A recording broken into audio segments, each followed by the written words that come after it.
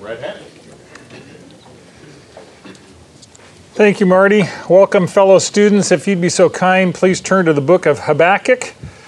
We're going to roll pretty quickly today. Lots and lots of good stuff. So we have 2 weeks in Habakkuk, and then we'll get to Haggai for a week, and then a couple in Malachi, and then we'll start Revelation, Lord willing, in June. This is one of the classic books in Scripture that asks the big why question. Why does a good God permit evil to exist? And Habakkuk asks the why question 4 times, and he gets very, very pointed with God. This is a rather unique book in prophetic literature. Most of the time when you read Scripture, a prophet of God takes the Word of God and declares it to people. This book is unique in the fact that God and the prophet are having a dialogue about people. So this entire book is a dialogue between God and the prophet, which is interesting. If you want to know how not to have a conversation with God, this would be a really good book to read. 3 chapters on how not to have a conversation with God. Most prophets proclaim God's judgment. Habakkuk is unique in the sense that he petitions God for judgment, only not on him.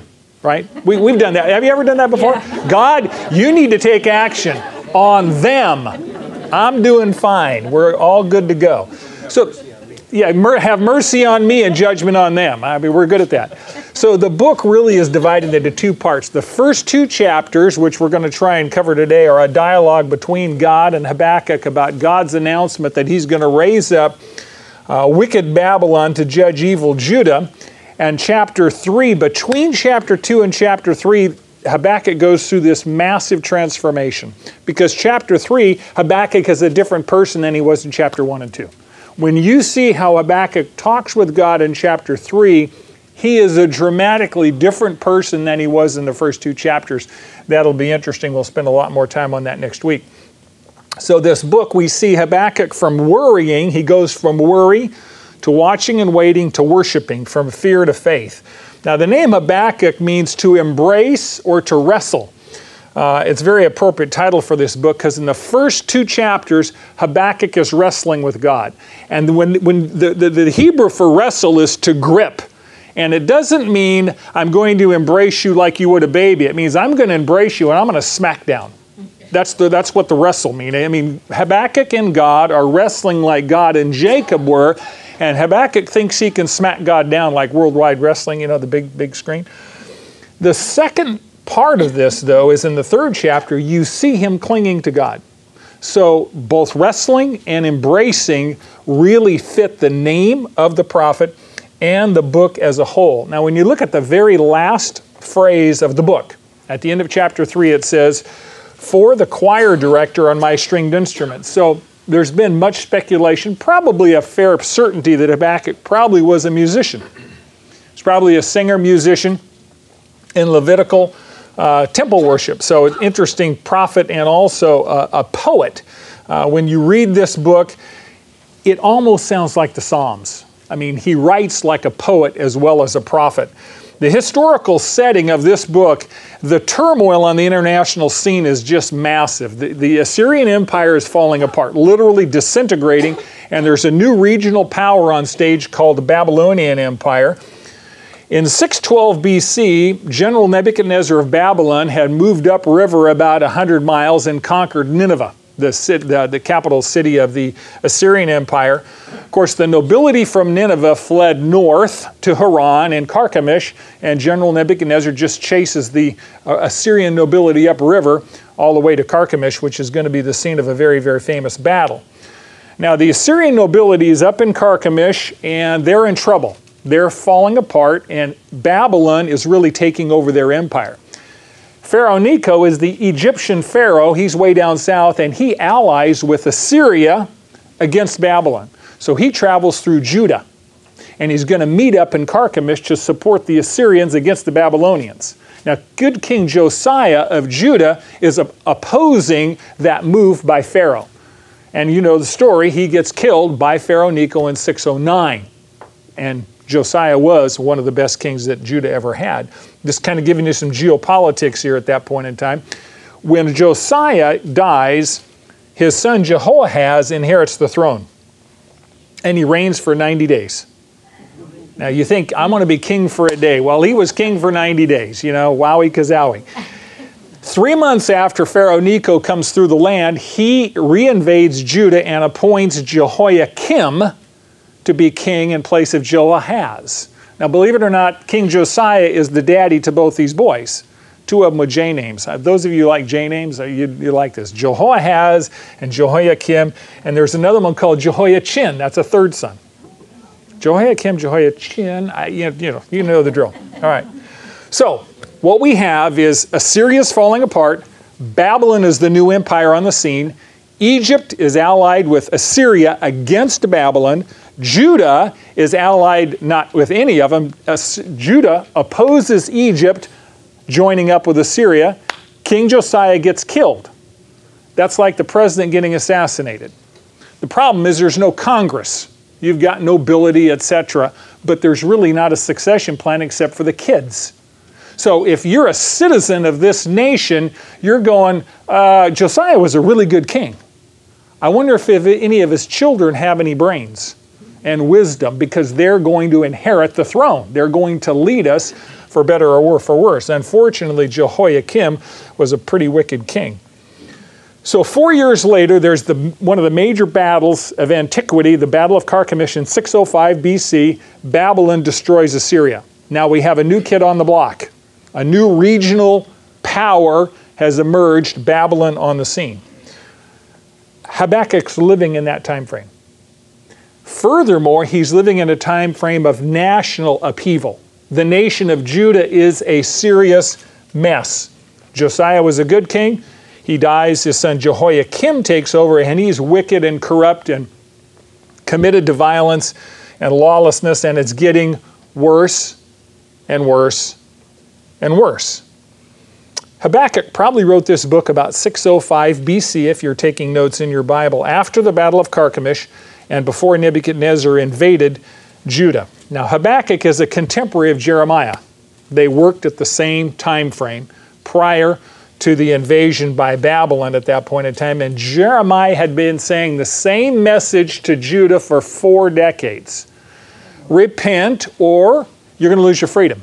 Repent or you're going to be judged. For 4 decades. Now, if you think you heard the same message for 40 years, you would do something about it? How many have heard the same message for 40 years? Has it mattered? Yeah, you know, many times we hear the same thing, and after we hear it a number of times, you know what happens? We take our hearing aid out, we set it on the nightstand, and we no longer pay attention, right? I've heard that before, I don't need to do anything about it. So God just didn't send Jeremiah, he sent Joel, Zephaniah, Amos, and they all told him it's time to repent or judgment's going to fall.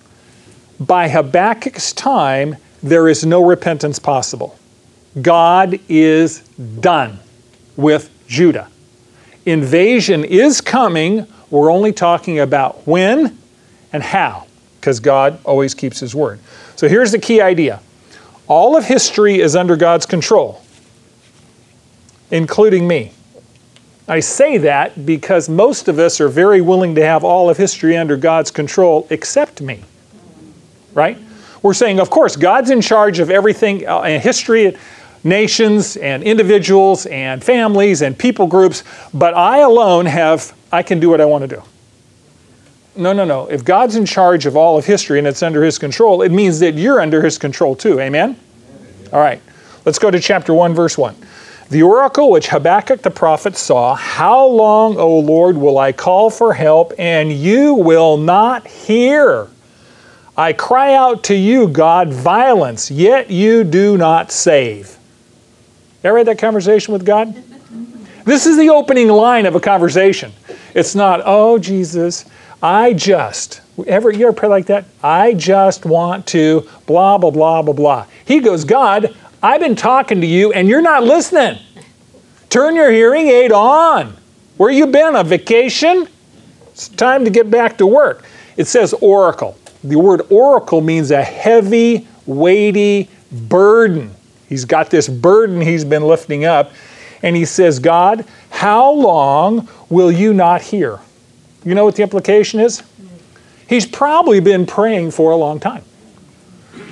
See, many of us, when we say, God, how long will you not hear? God says, well, you just started praying 3 minutes ago. It's the first time I've heard from you in 6 months. I mean, come on, right? We need to, a little bit more words here.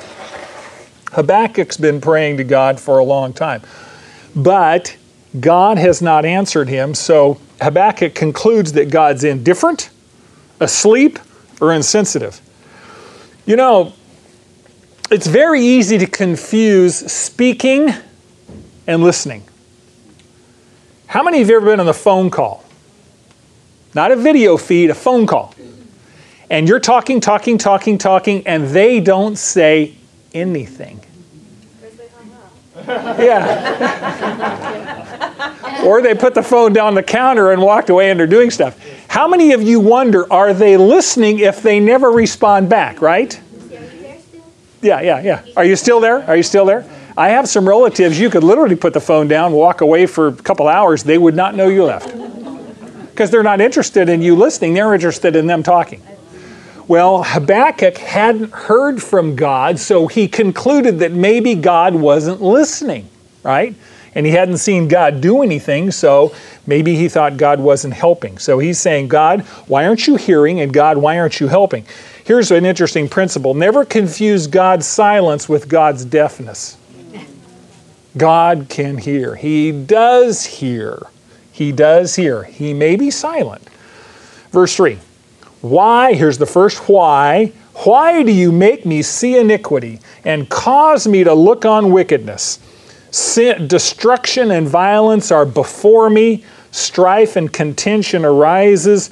Therefore the law is ignored and justice is never upheld.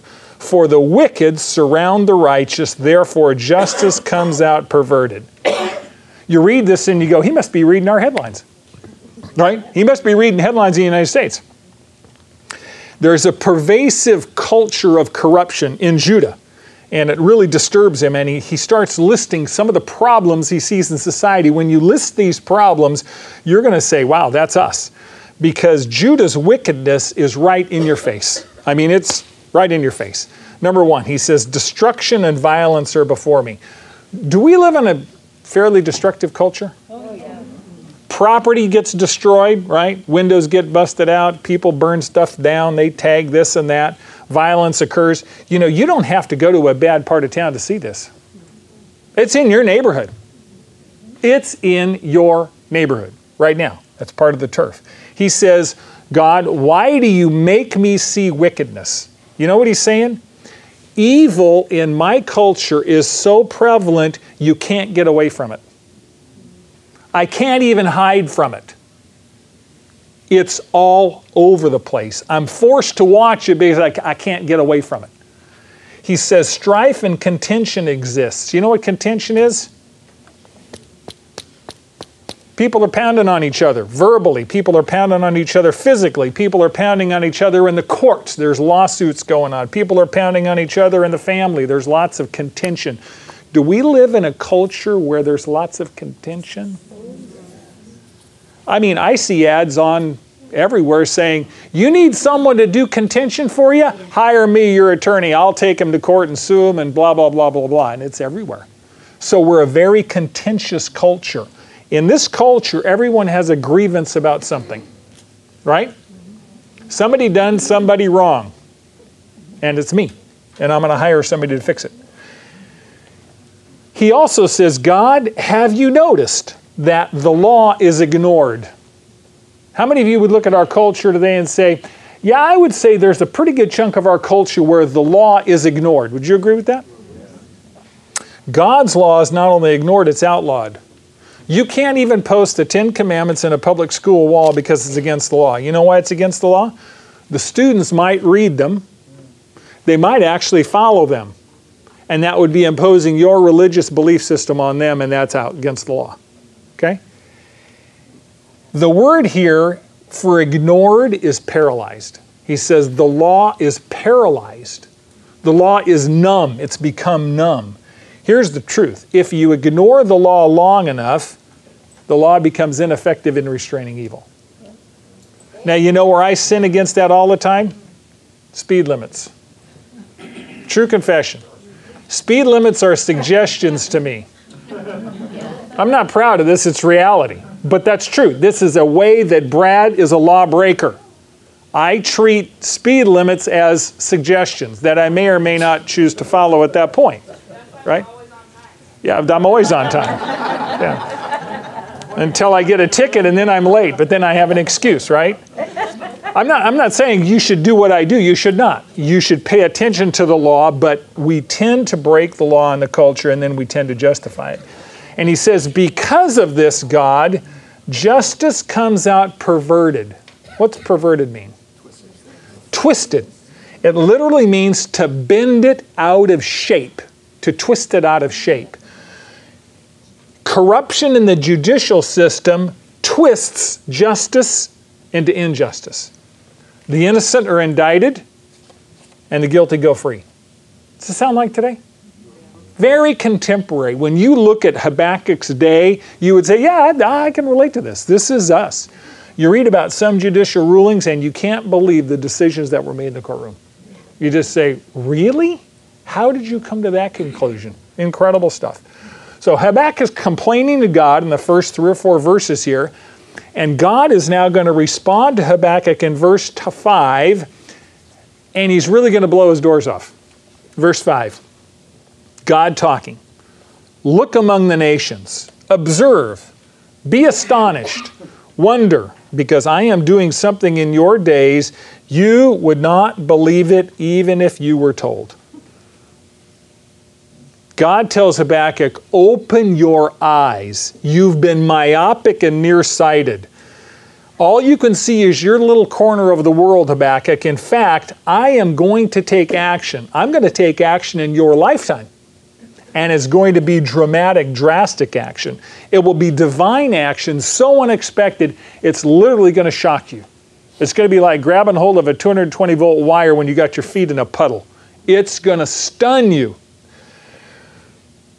You could better put your seatbelt on, Habakkuk. Back in the 70s, Kenny Stabler, remember Kenny Stabler? Oakland Raiders, called the Snake. He had a speedboat, a really fast speedboat. He kept down in the Florida swamp, Florida bayous.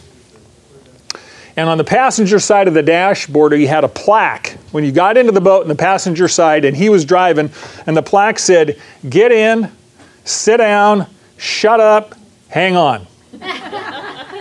That's what God, in so many words, is telling Habakkuk. He says, I'm going to do some stuff in your day that is going to blow your doors off. Hang on. Here's the principle. Some of you are going to struggle with this. I hope you do. God always answers my prayers. Underline always. God always answers my prayers. It's on the screen too. But His solutions to my problems are often surprising and sometimes shocking. God always answers my prayers, but His solutions to my problems are often surprising and sometimes shocking. So in verse 6, God says, Habakkuk, here's my solution to the problem of Judah's wickedness. You tell me I'm not doing anything about Judah's wickedness? I have a solution. And my divine solution in verse 6, behold, I am raising up the Chaldeans, or Babylonians, that fierce and impetuous people who march throughout the land to seize dwelling places which are not theirs. This is God's plan to deal with His own people's disobedience. He's going to call out the Chaldeans to get the job done. And He says, they're qualified because I called them. And by the way, Houston, we now have a problem. If you're Habakkuk and you heard God say, I'm calling out the Chaldeans to come and discipline you for wickedness, you know you have a problem. How many of you have ever watched the news on television? I know, kind of archaic. But anyway, and you see all the ads for pharmaceutical products, right? For our age group, you know, they're talking about if you take this, if you take that, etc. Yes. Yeah, pardon? May cause sudden death. Yeah, may cause sudden death, you know. No, literally. And you look at the product and you go, well, pretty good deal. And then they start reading, now that they're required to, the side effects list. Yeah. And you read the side effects list, and by the time you get done reading the side effects list, you go, maybe the problem is not so bad. Maybe I should just live with the problem. The cure could kill me, right? I mean, we were watching something here a while back, something called restless leg syndrome, where your leg shakes at night. Yeah. And then they start listing the side effects. Gambling addiction, sexual addiction, cardiac arrest, and you're going, man, let the leg shake, dude. It's all right. It's, not a problem. We don't need the solution. The cure is worse than disease. See, here's what I think happened in verse 6 when God said, my solution to your problem is to bring the Chaldeans in. I can hear Habakkuk going, oops, I should have just shut up, right? Why am I complaining about all this stuff? Because God's got a solution that is not what I had in mind. Now you look at verse 7 through about 11, God starts describing these people. These are the people that God is calling out to accomplish His purposes for Judah. And you read these people and you go, you would not want these folks as your neighbors. Unless they're neighbors on the other side of the world, right? Verse 7, he's describing the Babylonians. He says they are dreaded and feared. Their justice and authority originate with themselves. In other words, they are a law unto themselves. They make their own rules. No one tells them what to do. Verse 8, their horses are swifter than leopards and keener than wolves in the evening. Their horsemen come galloping, they come from afar, they fly like an eagle swooping down to deliver. So Babylon's got a superior military machine, and God is describing them using animal predators as illustrations. Leopards are probably the best feline predators in the world. Their kill ratio, which means how many times they attempt to kill and how many times they're successful, is the best in the cat kingdom. It's 1 out of 2. 1 out of 2 times. Now, just example, a cheetah's got a kill ratio only 1 out of 12. So for every 12 attempts, they succeed in killing prey once. The leopard does it 1 out of 2 times. Very, very successful. Wolves, he says, are like wolves. Wolves in the evening are ravenous because they haven't eaten all day, right? Very much so. Canine predators like dogs and wolves are known for their tenacity. You've seen pictures of wolves when they get on the scent. We say they doggedly pursue their prey, right? It means they're tenacious. They don't give up. They keep coming, they keep coming, they keep coming. That's what God says. That's what these Babylonians are like. They keep coming, they keep coming. They won't give up, right? They're on you and they're going to come after you. Horses were the fastest mode of transportation for thousands of years. What he's saying here is that like Hitler, the Babylonians had perfected the style of blitzkrieg. Blitzkrieg is a style of warfare literally translated as lightning war. Remember in World War II? The French had the Maginot Line on the east, and they really thought that the Germans had to come through the Maginot Line. Well, the Germans were not dumb. They said, well, if you got a big fortress here and a big line of defense fortifications, we'll just go around it, right? And they did. And it took them 6 weeks to run over France. It's pretty fast warfare. Lightning war. That was the Chaldeans. They were very, very, very quick. God says they're like an eagle swooping. A predator bird like a... Babylonians are the same people? Pardon? Chaldeans and Babylonians, same people. Okay. I'm using those terms there. So when I say Babylonians and Chaldeans, I'm talking about the same people. How can they have 2 names? I don't know. I guess we're Californians and Bakersfieldians in United States. So, but it's the same. It's the same people group. Good question. An eagle swooping is a picture of a predator bird diving on their prey. You get a peregrine falcon in a stoop. That means they're going after prey and they're diving. They tuck their wings and they can hit about 185 miles an hour. And they hit the bird and literally sometimes disintegrate him. So very, very, very quickly. God is using these terms to describe the enemies that are going to be invading Judah. Pretty serious definition. Verse 9.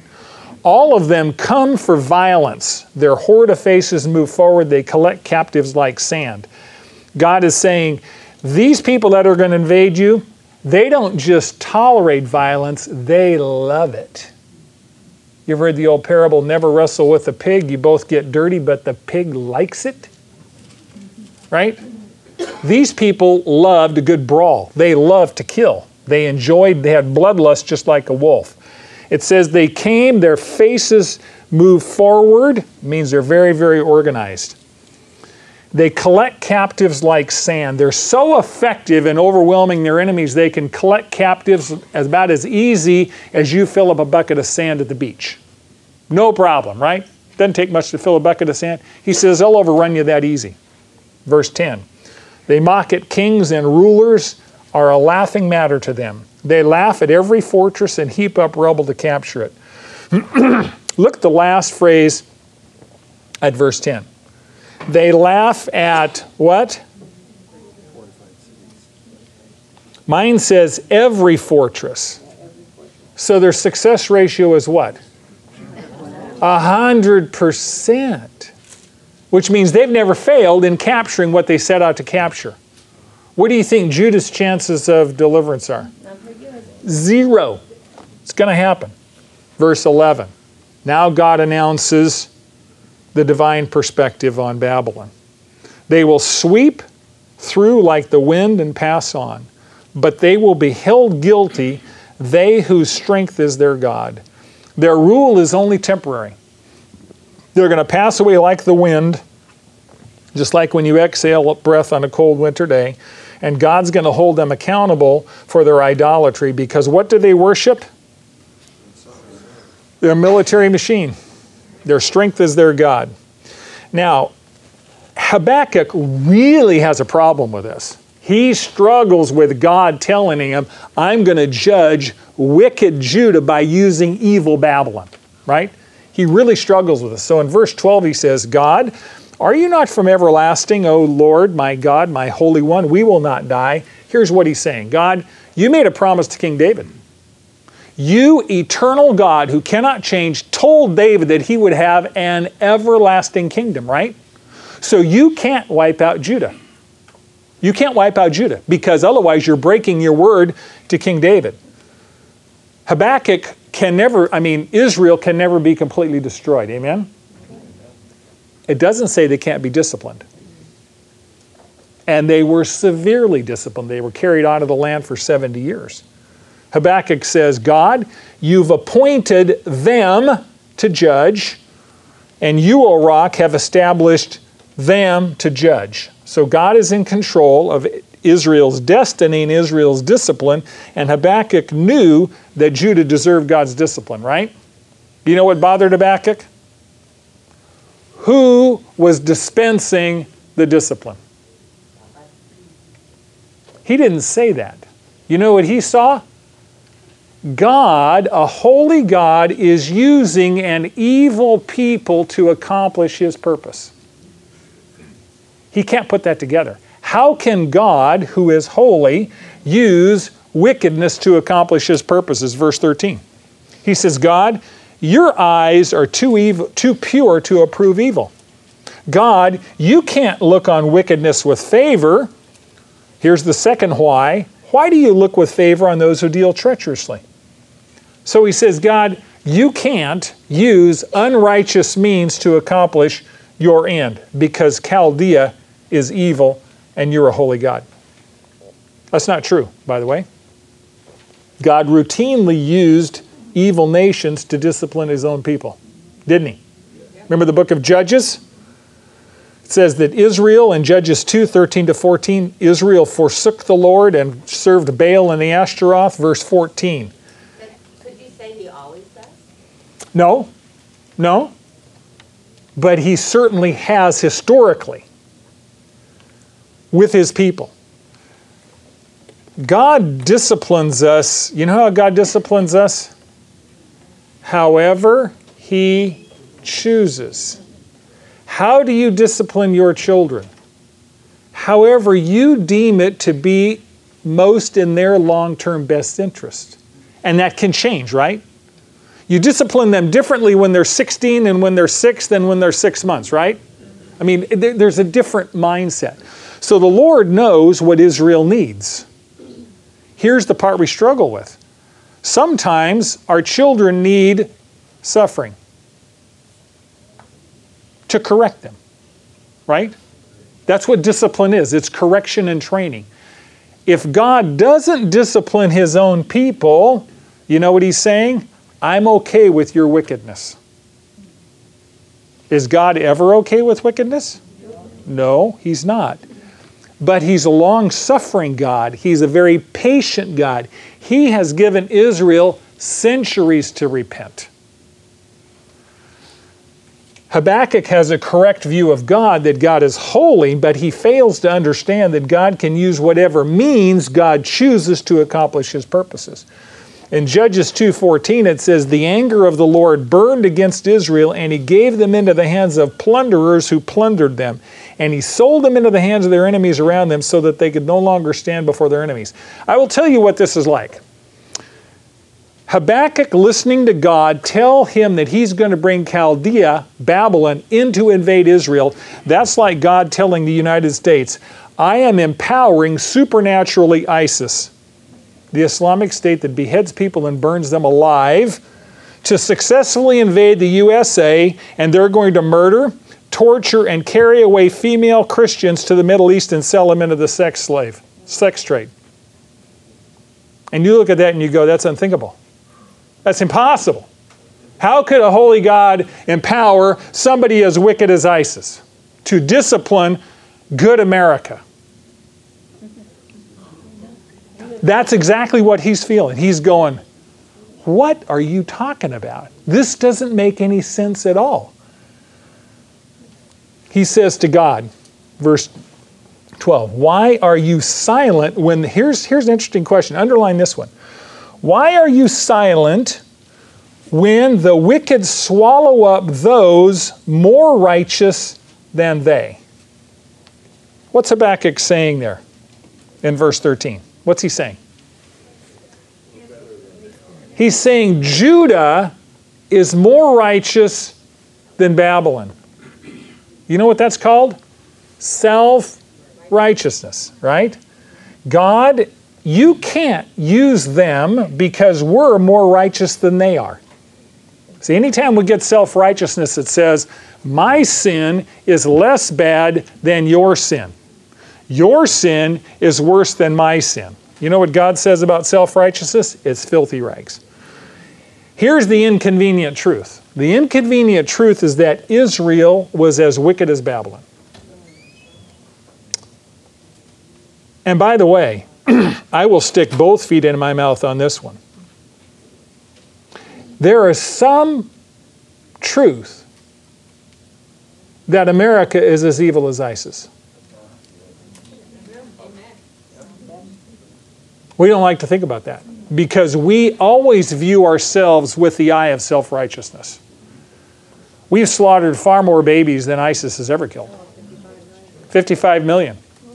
And that's okay in our culture. But it's not okay that they burn people alive. The truth of them is both of them are noxious in the sight of a holy God. 2 Kings 21 verse 9, God says, Israel has sinned more than the nations whom the Lord has destroyed from before the Israelites. Manasseh has sinned more than the Amorites before him and encouraged Judah to sin by worshiping his disgusting idols. I am going to bring disaster on Jerusalem and Judah. In verse 14, Habakkuk asks God why for the fourth time. And he basically says, these people capture people like you fish for fish. And God, if you empower them to capture us, they're going to worship their net, their military machine, and you are going to be guilty of idolatry, of encouraging idolatry. Now go to chapter 2, because Habakkuk has done talking. He's finally said his piece. And what does he say in chapter 2, verse 1? He says, it's time for me to listen. That's a very, very, very good thing to do when you're having a conversation with God. How many of us, when we talk to God, we say, I got to talk to God? Literally. And we go, give me, please, thank you. Amen. And what do? We get up and walk away. How would you feel if your spouse or your child or your cousin or your friend dumped a verbal load on you and said, I've said everything I need to say, thank you very much, goodbye, and walked away? You would say, you're not interested in me, my opinion, right? You're not interested that I would have something to say to what you just said to me? See, When we speak to God, we need to create space to listen when He responds. Do you think He has a response? He wants to respond to us. Actually, He's the one who initiated it in the first place. So chapter 2:1, Habakkuk says, I will stand on my guard post and station myself on the rampart, and I will keep watch to see what He will speak to me. And what's the last phrase of that? And how I'm going to reply when I am reproved. You think He knows he's in trouble? Yeah. I think He knows God's got something to say to him at that point in time. Now the rest of chapter 2 is God speaking, and God says in chapter 2, verse 2, Then the Lord answered me and said, Record the vision and inscribe it on tablets, that the one who reads it may run. Here's the principle. History follows God's perfect plan. My job is not to change God's plan, but to communicate God's plan to the world. We spend more time trying to persuade God to change His plan so it meets our plan. We probably would be better off spending that time communicating God's plan. So Habakkuk is being told by God, write down my plan for Judah and for Babylon. My plan will stand, Habakkuk, not yours, so write my words down. Tablets, he's talking about clay tablets. You took a clay tablet once you wrote the message on, and then you put it in a kiln, and you fired it to heat it, to harden it. So it was recorded permanently for posterity. God's Word is still here thousands of years later. And he says, by the way, write it legibly. Write it legibly so that anyone can read it and can communicate my plan to the world. That's the gospel, right? We got that? Verse 3. For the vision, this is God's plan, for God's plan is yet for the appointed time. God's plan for Babylon, God's plan for Judah. God's plan for America, God's plan for you and me. It hastens toward the goal, and it will not fail. Though it tarries, wait for it will certainly come, it will not delay. Here's the principle. God's plan will be fulfilled in God's time, and you do not hold His stopwatch. Many of us believe that God has entrusted us with His stopwatch, right? God, your plan, but I get to tell you when to do it. Click. How many of you have ever prayed where you're holding a stopwatch and you're saying, God, you got 32.5 seconds to get on with it. I got the stopwatch. Stopwatch says what you're supposed to do when you're supposed to do it, right? You're looking at me with that blank look like, I don't know what you're talking about, Brad. I have never done that. Okay, I got one honest guy. Most of our frustration with God's plans have to do with God's timing. Most of our frustration with God's timing is He doesn't move fast enough according to our timeline. Because we would rather do anything than wait. We would rather do anything than wait. I've seen people lose their cookies when they have to wait an extra minute to get their coffee in the morning at Starbucks. I mean, they're just shaking, you know. I need my caffeine, right? God says, my deadline for judgment is not passed. As a matter of fact, it's approaching very quickly. My judgment is guaranteed. I know you think I'm delayed, but my promises are perfect, and I'm going to act when I'm ready to act. And nothing's going to thwart it.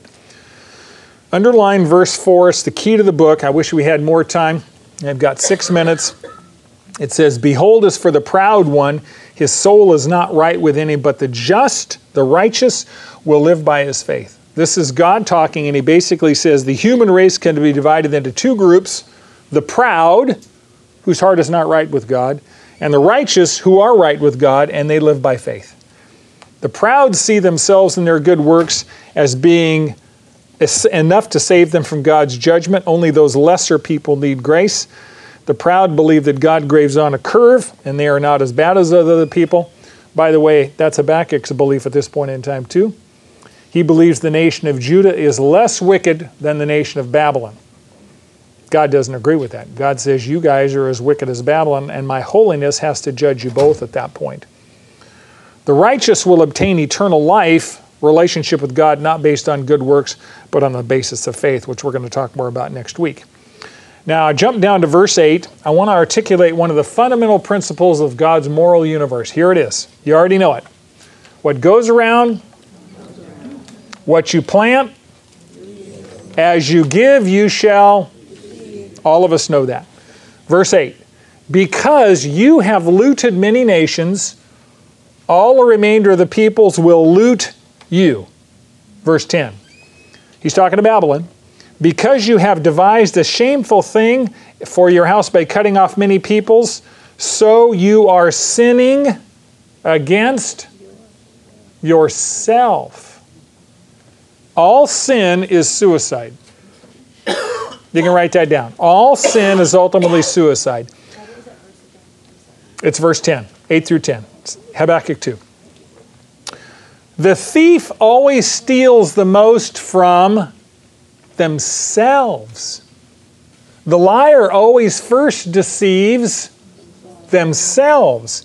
The adulterer first sins against their own body, right? Sin doesn't make any sense because it burns your own house down. Judah had shed innocent blood just like Babylon had shed innocent blood. Jump down to verse 13. It says, is it not indeed from the Lord of hosts that people toil for fire and nations grow weary for nothing? Here's the principle. God causes plans and people who oppose him to fail. God says, why spend your energy doing what is wrong when you know I'm going to burn it all up anyway? Right? All evil someday will be no more, right? It's going to get burned up. It's going to be destroyed. And God is basically saying to Judah, stop doing evil because I'm going to cause it not to succeed. Not to succeed. How many empires have risen and fallen that we know of? Hundreds. And we see their rubble today, right?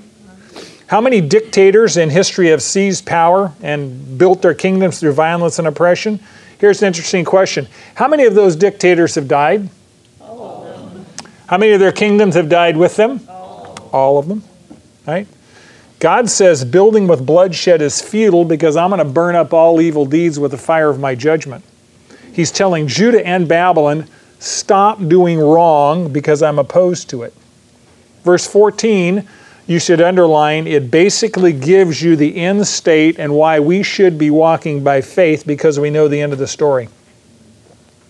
Sin doesn't make any sense because the day is coming when all evil will be destroyed. Verse 14 is a fabulous verse. For the earth will be filled with the knowledge of the glory of the Lord as the waters cover the sea. The end of the story is already written. Stop sweating over what nation is going to rule the world. None of them will. None of them will. The glory of the Lord will fill the entire world. You know what the glory of the Lord will fill the entire world implies? There's no room for the glory of man. It will only be the glory of the Lord. There will be sin no more at that point in time. Okay, we're out of time. Let me give you some high-level just summaries, and then I'll ask Darren to come up and we'll do Scripture. By the way, next week, we're going to finish Habakkuk 3. For those of you taking notes, I want you to read Psalm 73. Psalm 73 along with Habakkuk 3. So Habakkuk 3, Psalm 73. And for those of you that want to hear God ask about 85 questions to Job, I want you to read Job 37 through 41. And God will, if you're not humbled with that, you need to get a new battery for your hearing aid. Here's the summary. All history is under God's control, including me. It means most of the headlines in this world are noise. It's just noise. You know what the most boring thing in life to do is? Read a newspaper that's a month old. You read the headlines, the stuff that gave us heart palpitations a month ago is like, nah, it's old news. It's old news, right? God always answers my prayers, but His solutions to my problems are often surprising and sometimes shocking. History follows God's perfect plan. My job is not to change God's plan, but to communicate God's plan to the world. God's plan will be fulfilled in God's time, and I do not hold a stopwatch. And the last one, since we already know the end of the story, we can live by faith today. Amen? All right, next week, Habakkuk 3. I love you guys. Thanks for listening. And now that you know, go and do.